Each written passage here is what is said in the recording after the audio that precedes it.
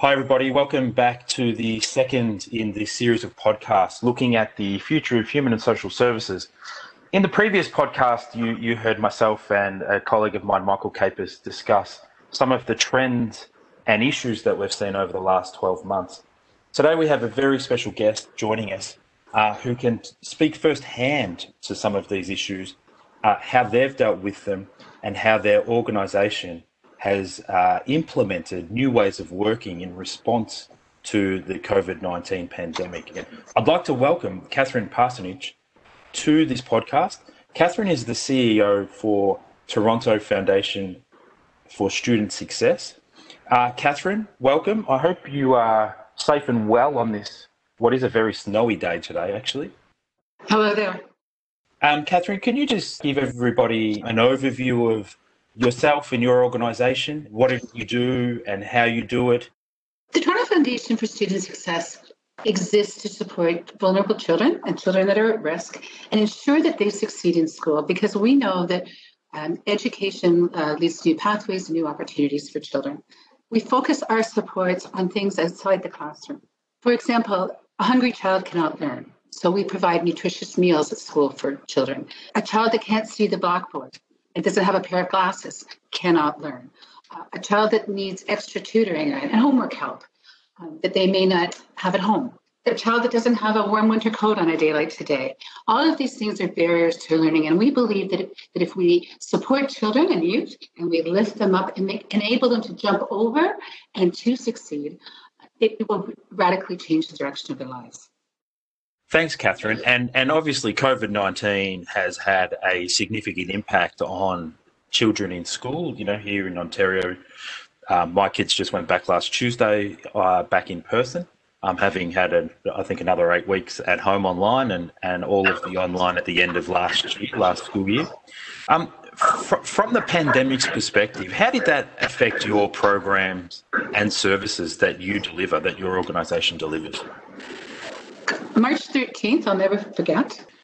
March 13th, 2020, 2 o'clock in the afternoon, we got the official word that schools were closing due to the pandemic. And because we are in a school board space, our offices were closing as well. This profoundly impacted the mission and the work that we did. All of a sudden, the 220,000 children that we were supporting through school-based breakfast, snack, and lunch programs no longer had access to those programs. The 1,500 children that were in after-school programs, keeping them safe after school, no longer had access to those programs.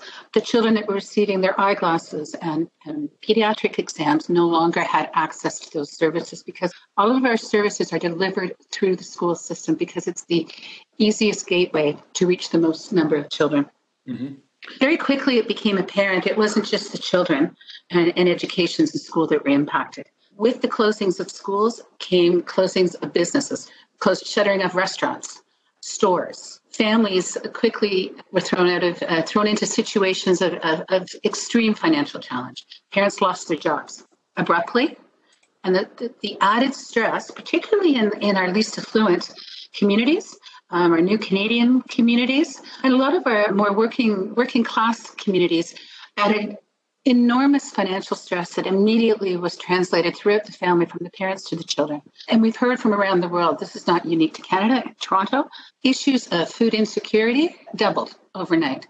Families that were making ends meet and carrying on were plunged into poverty. There was a huge delay in the federal efforts for emergency relief support for families, and this caused enormous stress. And we realized that our mission was to support these kids, and we had to figure new and innovative ways, particularly around the issue of food security, to ensure that these children and these youth and these teenagers had the healthy food they needed so that they could actually participate with their new online learning. That's when we approached KPMG. And Catherine, just going back to that day, March 13 last year, when you were thinking through some of these new ways that you had to shift your work towards in order to deliver these programs and services, were you already thinking about that, over the previous period of time, or was it on that day everything changed, and then you had to begin the process of thinking about how you deliver these services, or were you already thinking about this anyway, and COVID accelerated some of those? I will be honest with you, Martin. Yes. We never anticipated or planned for a global pandemic. I don't think anybody did. Unfortunately, I'm not going to pretend that we had a plan for that. But what I will say that we're in a really serendipitous position. We had begun in a very modest way to explore our options for digital transformation. We had a couple of workshops and seminars led by KPMG, and a wonderful member of our board, Ian Gilmore, who is an associate partner. Excellent. And to begin to explore how digital transformation can support our mission and how we could increase our efficiency and information sharing so that we could have even better metrics and even more efficiency. So we had gone through two preliminary workshops, and we're very hesitantly dipping our toes in the water as we speak. COVID changed all of that. On the Tuesday, the following week, I called Ian and I said, we need help. We have 220,000 children that aren't having access to their food. We need to get some food to them. We want to mail grocery gift cards to families to ensure that they have access to the healthy food they need, but we don't know how to do this. We went from cautiously considering a measured way forward to the development of an emergency response program full on. I'm so grateful that a number of KPMG volunteers came forward to help us.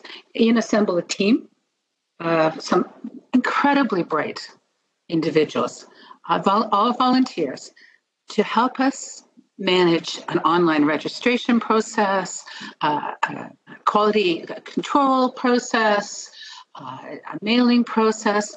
And I'm really, really amazed to say within 10 days, we were mailing out grocery cards to children at risk in the city. So we dove into digital transformation in a totally unplanned way.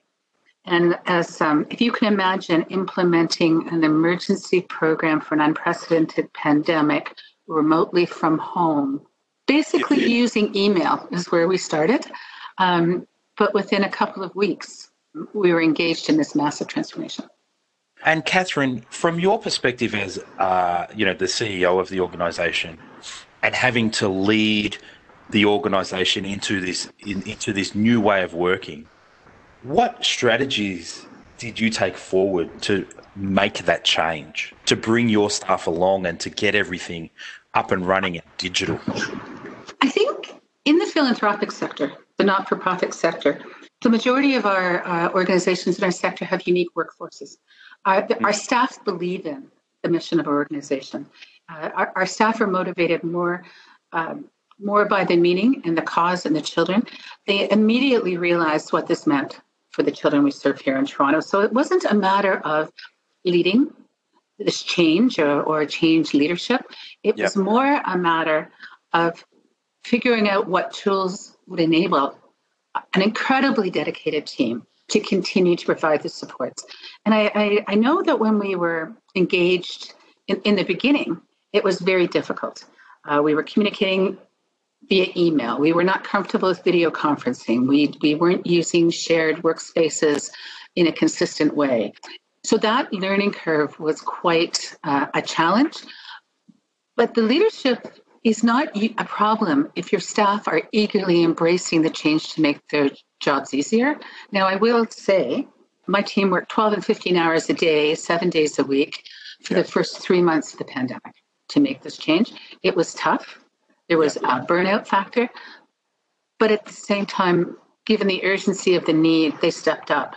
So it wasn't a matter of leading the change. It was facilitating the change and finding the tools that would allow the team to do the work that they knew they needed to do. And as a result of the change to the way that you work, you have been able to keep delivering on those services and programs, haven't you? Oh, absolutely. So here in Toronto, we have gone through phases of school closure, school reopening, and having to pivot our services each and every time. We've gone through those at least 3 cycles of that so far. We've introduced online versions of our after-school programming. We've pivoted between supporting virtual learners that are learning remotely, nutritionally supporting those students, and as well as the ones in school. We've rejigged our vision programs, our emergency funds, every single aspect. And what the biggest win and the biggest success is the work we did with KPMG and are continuing to do on our digital transformation has made this process so much easier. Can you provide an example or two of how it's become easier for you and your team? We now have all of our student nutrition program data for all 568 school-based programs, 220,000 children in one common database system. Yep. We are using the Microsoft 365 package, Teams, SharePoint, OneNote. All of these tools were new to TFSS, and it's allowed us to work remotely and to collaborate in a much more effective way. I mean, we were using Google Docs, we were using a patchwork of different things, but we now have all of our data accessible by multi-users in one place in an information design model that is easy, intuitive, and user-friendly. And I can't begin to tell you, when we were working with Ian and the team, in the next phase of our digital transformation, the question of, we have to, be careful about change management, introduce it to the team, make sure they don't burn out, all of these things which were really real. And I said to Ian Gilmore at the time, Ian, don't worry about that. The team is going to love this. They're going to grab it with both hands. And I think he had his doubts because traditionally change is a difficult thing. Yes. With the introduction of the digital transformation, particularly the CDS and the consolidation of our information, within 10 days, team was fully involved, fully using it, excited, and asking for more. Because it was a tool that made their jobs easier. It was a tool that allowed them to deliver more services. They didn't just welcome it, they embraced it and just ran with it. And considering that this pandemic is still ongoing and is likely to keep going for a little while longer, unfortunately, what advice would you give to other organisations, either contemplating this or at the beginning of their journey towards, a digital environment in order to assist them deliver their services? Do you have any advice for them? I think the pandemic has taught us one thing in our whole sector, and that is we cannot plan for every eventuality. But what we've learned is that flexibility, nimbleness, the nimbleness to pivot, to refocus, and the tools to do that, to make that successful, are so critical. In the philanthropic sector, we often don't want to invest in major outlays like digital transformation because we are always thinking about programs on the ground helping children. But what people really have to think about is how much more help you can give our clients and the people we serve if we do it effectively. And if we have the tools that allow for that nimbleness and flexibility, then we will continue to offer the services that are so urgently needed. Every social organization in our sector right now, in the philanthropic sector, is seeing the need double. It's unbelievable. I've never seen anything like it. We have people that are dedicated and have passion and that care deeply about what they do. It's tremendous meaning. Maybe not the highest paychecks in the world, but there's a huge meaning. But all of that passion and all of that meaning, without giving them the tools and giving giving your organization the tools that allows for the flexibility, we will not be able to adequately serve the people and fulfill our missions. So investing in digital transformation, although it is a significant undertaking, the pandemic and COVID and opening and closing and lockdowns and unlockdowns and reopenings has shown us that we must be flexible. And there has been a huge outlay of money from the federal governments, provincial governments, municipal governments. Governments are relying on our sector to reach the people that need the help the most, because governments don't move that quickly on the ground. We're here on the ground. But to serve these people, we need to be nimble. And nimbleness requires the tools. And I would encourage everyone, to the extent with which they can, to move into a more effective digital service delivery model. And it's not about losing staff. It's not about cutting jobs. What it is about is increasing frontline service. The less time we're spending on data management and data duplication and searching for information, the less time we're spending with the people we serve. Mm-hmm. So if we want to increase our service levels and respond to a greater need, let's take some of the backbreaking work out of our organizations, make it more digital savvy, and ensure that we have the flexible and nimbleness to respond to these unexpected surges in needs, because that's what we do. That's why we're here. We're not making widgets.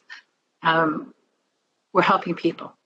And we need to not forget that the back end of our organizations only allows us to do more and stretch our dollars further and support our clients better.